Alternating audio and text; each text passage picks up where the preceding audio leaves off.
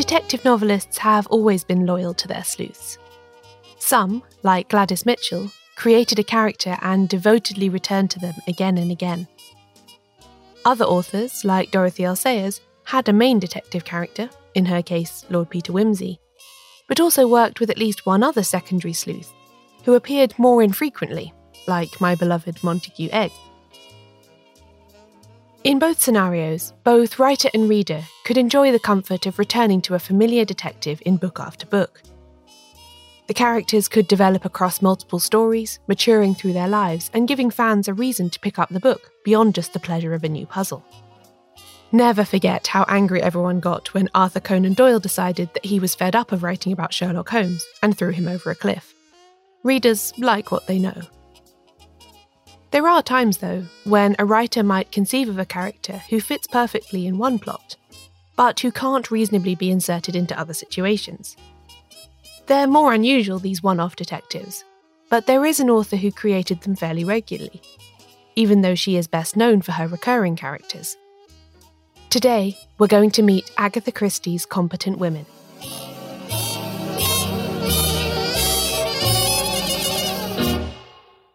Welcome to She Done It. I'm Caroline Crampton.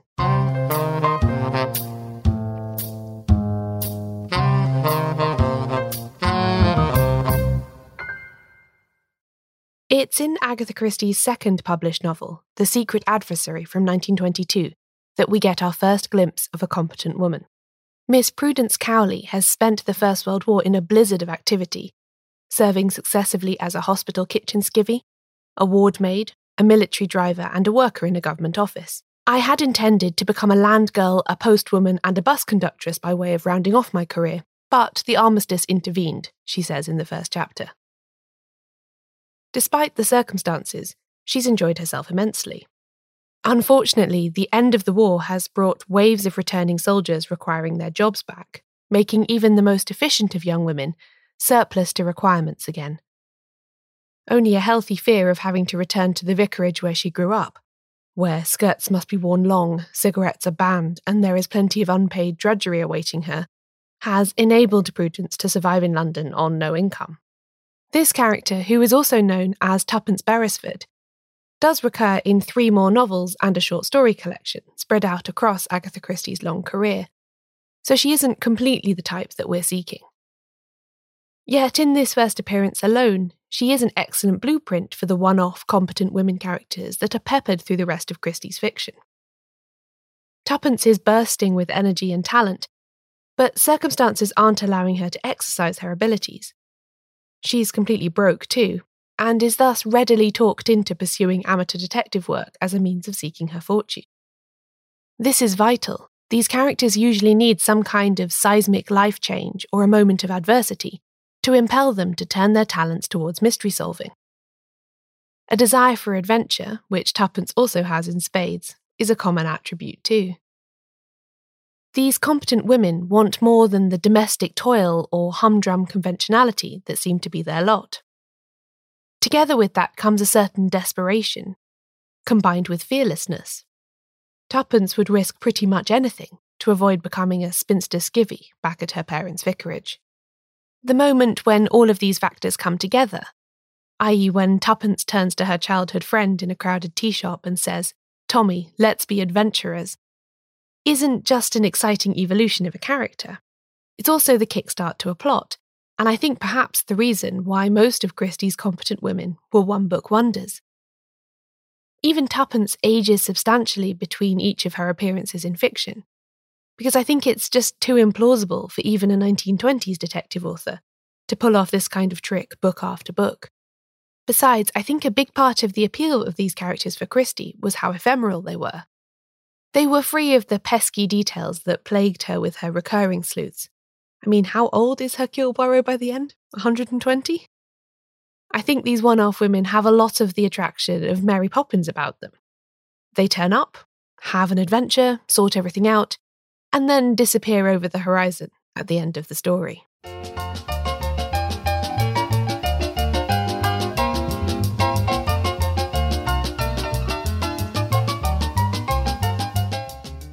Christie's first full-blown competent woman, by my definition, is Anne Bedingfield from 1924's The Man in the Brown Suit. She is the central protagonist and also the main narrator of a story that is as much a thriller as it is a detective story, really. If it weren't for Anne's constant efforts to uncover the truth behind the mad adventures she's having, we might not think of this book as a whodunit at all. She starts out with a dreary domestic life, as a kind of housekeeper/secretary/general factotum for her father, who is, quote, one of England's greatest living authorities on primitive man. But apparently he can't do things like remember to pay the grocer or type his own manuscripts. Anne runs her father's life with ease, but is very bored with her lot in life. She says early on, I yearned for adventure, for love, for romance, and I seemed condemned to an existence of drab utility. Having already met Tuppence, I'm sure you can see how Anne is a competent woman with an adventurous spirit and an inquiring mind, constructed along the same lines. After her father dies, Anne is liberated from housekeeping and also inherits an amount of money that her solicitor thinks is completely insufficient for a woman to live on, but which Anne is excited by because it's the most she's ever had. This is the spur that begins the plot. Anne goes to London, and at the end of the platform at Hyde Park Corner tube station, she sees a man fall to his death, apparently after recognising someone behind him. She follows the doctor who examined the body out of the station and picks up a piece of paper he dropped, which seems to be in some sort of code. Her suspicions about this death send her on a madcap journey to South Africa and then Zimbabwe, during which she almost gets killed several times before eventually unmasking the villain. At the end of chapter 2, Anne permits herself a moment of self-mockery, imagining what title a sensationalist newspaper would give her account of these events. Anna the Adventuress would be sufficiently silly, she decides, before declaring that girls are foolish things. Much to Agatha Christie's own amusement, when the London Evening News did serialise the novel, they changed the title to Anna the Adventuress, seemingly completely missing the element of irony with which Anne utters that phrase. But given that the paper was paying £500 for the rights, which according to the National Archives currency converter would be about £20,000 in today's money, Christie didn't make a fuss. In fact, she bought her first car with the money and rejoiced over the independence it gave her. It's Anne Bedingfield's competence that stops this novel from descending completely into farce. Although she does walk into her fair share of traps, it's always her quick thinking and sensible attitude that gets her out of them again. Much of her adventures are based on the world tour that Agatha Christie undertook with her then-husband Archie in 1922. She, like Anne, bought too many souvenirs, including an unwieldy giraffe. It's easy to imagine that there's an element of wish fulfillment in Anne Bedingfield's character. She has no family, no domestic ties, no husband who spends too much time playing golf. She can travel the world and give her talents free rein, something that perhaps Christie envied. And there'll be more on that after the break.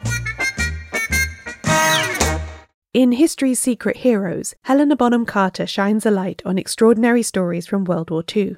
This is a series that tells the tales from the Second World War that are unjustly less well known than the oft-repeated histories of that time.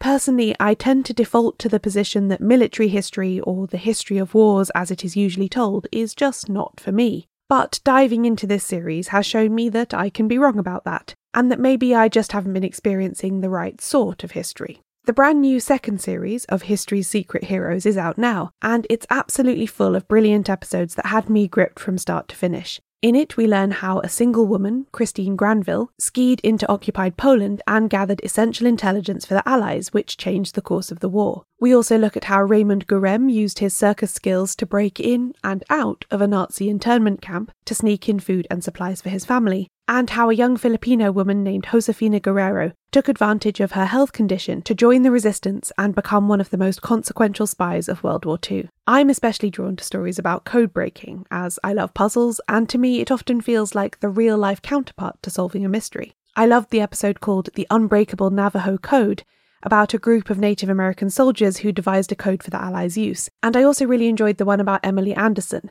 an Irish cryptanalyst who worked both at Bletchley Park in the UK and then in Cairo to decrypt vital intelligence. Helena Bonham Carter voices all of these episodes in a way that makes you feel like they're just being whispered directly into your ear by someone who really knows how to tell a dramatic tale to full effect. There are experts interviewed, but also friends, family members and witnesses, so each story feels personal and intimate as well as historically significant.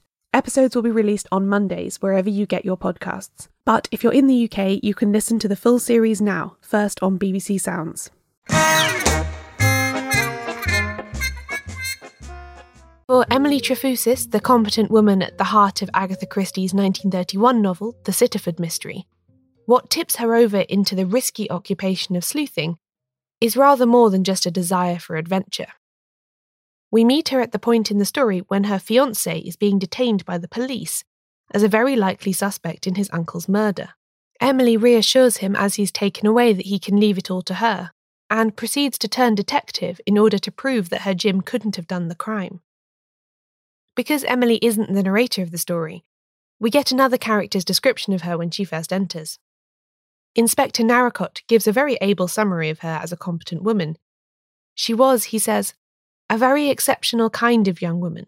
She was not strikingly beautiful, but she had a face which was arresting and unusual, a face that having once seen you could not forget. There was about her an atmosphere of common sense, savoir-faire, invincible determination, and a most tantalising fascination.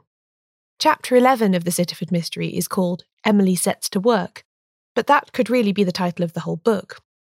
She travels to the scene of the crime, recruits a journalist as a sidekick, interviews witnesses, checks alibis, and generally bustles about trying to find out who the murderer is, having reasoned that uncovering the real culprit is the best way of getting her fiancé off the hook. In the politest, most appropriate way, she won't take no for an answer. As her assistant Mr. Enderby observes, Emily had the kind of personality that soars triumphantly over all obstacles. Emily is a very satisfying character to read. I think of her as the embodiment of how all readers want to feel during a whodunit. She's clearly smart and very capable, but even she doesn't tumble to the solution of the mystery until near the end of the book. There's also a decent amount of graft involved in her deductions. She goes places and speaks to people and thinks hard.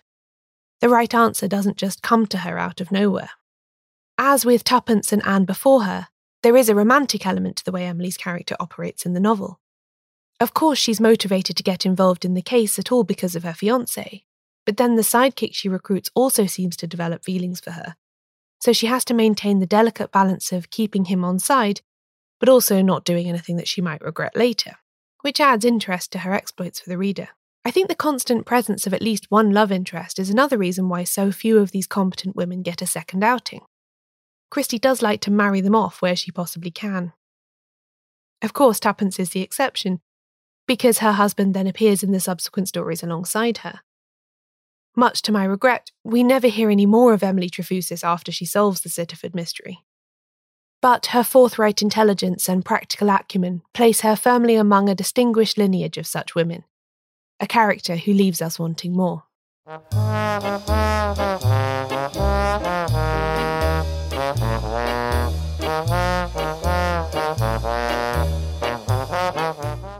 Before I get on to the last of the trio of competent women that I wanted to talk about in detail today, let's take a moment to consider the honourable mentions. Competent women who certainly belong in this category, but who for a variety of reasons have never quite made it to the front rank in my mind. There's Bundle Brent from The Secret of Chimneys, who does get a Tuppence-like recurrence in the Seven Dials mystery. Catherine Gray in The Mystery of the Blue Train has the potential to conduct the investigation herself, in the manner of Emily Trefusis, but is somewhat stymied by the fact that Christie also put Poirot in this book, and he then dominates the whole affair. There's also Lady Frances Derwent in Why Didn't They Ask Evans, who I like a lot but is really part of a sleuthing double act with Bobby Jones. Those books are all from the 1920s and 30s, but there are two instances of competent women from much later on in Christie's career. Victoria Jones in 1951's They Came to Baghdad, and Lucy Islesbarrow in 1957's 450 from Paddington. The former is one of the weaker novels, in my opinion, but the latter is an absolute triumph to my mind. In fact, I've said I like it so much that during the Q&A after my live show in Dublin last week, a listener expressed surprise that I didn't name it as my favourite ever detective novel. It is up there for sure, but that particular night, I was feeling more inclined towards Strong Poison, in case you were curious. Although Lucy Islesbarrow has a lot to do with why this book works as well as it does, There are two other elements that make it stand out. One is the sheer originality of Christie's murder setup. As indicated by the title, someone travelling on that particular train witnesses a murder during the few seconds that her carriage is running alongside a train on a different line, but is then powerless to investigate further as the two tracks diverge. The second factor is something that Christie and other novelists use many times, but which never fails to provide interesting, complicating elements to a plot: the large dysfunctional family warped by a matter of inheritance. The witness to the murder is on her way to visit Miss Marple when she sees a woman being strangled on the other train. Miss Marple immediately sees the possibilities of a train as a venue for a crime, as long as the body disposal had been planned beforehand. But regretfully, she's too old to go poking about on railway embankments herself. This is why, early on, she enlists the help of Lucy Aylesbury, who she'd got to know when her nephew hired her to look after Miss Marple's house during a bout of illness. Lucy is described as possessing, quote, in addition to scholarly brilliance, a core of good sound common sense. Despite having taken a first in mathematics at Oxford, Christie says, Lucy prefers to work as a kind of freelance short-term domestic help, and has cultivated a stellar reputation for her services. She never wants for clients or for money, and can pick and choose her jobs as they interest her. I imagine her as a bit like a cross between Nanny McPhee and Bobby from Queer Eye. She'll turn up for a bit, teach you some lessons you'll never forget, and then leave your house looking unrecognisably clean and organised.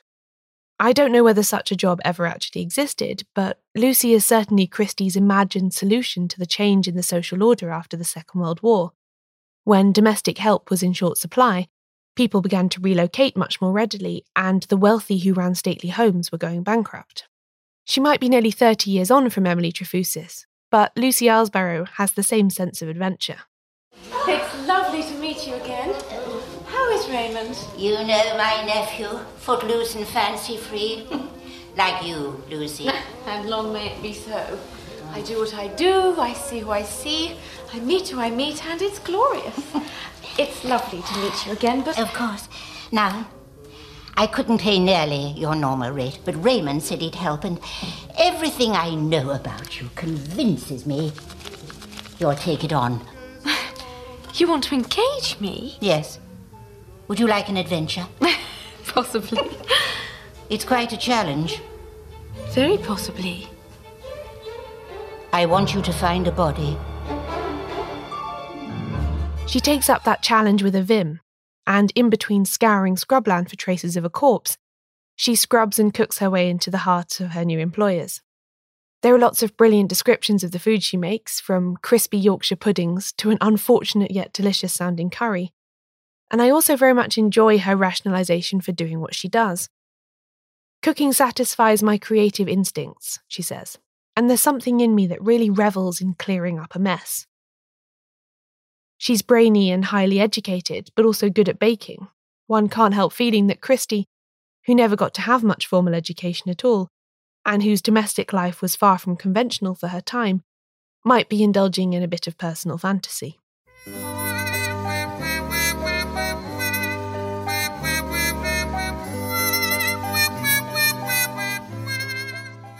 Lucy is the ultimate competent woman.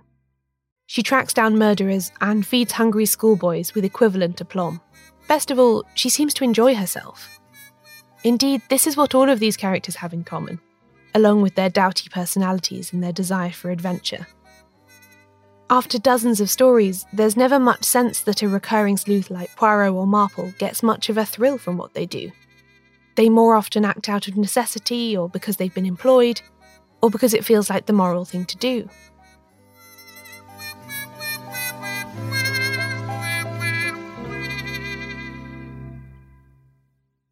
Lucy Aylesbury, though, takes up detective work because it sounds like fun, and proceeds to enjoy it to the full. And I think, secretly, we'd all quite like to do the same.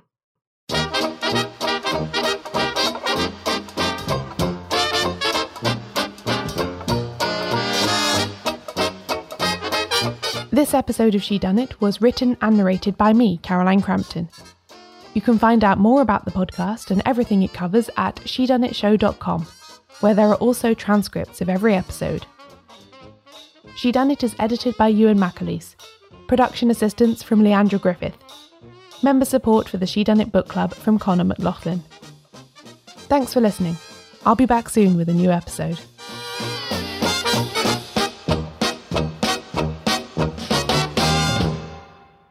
Next time on She Done It, let it snow. That is also the discount code for the shop, by the way.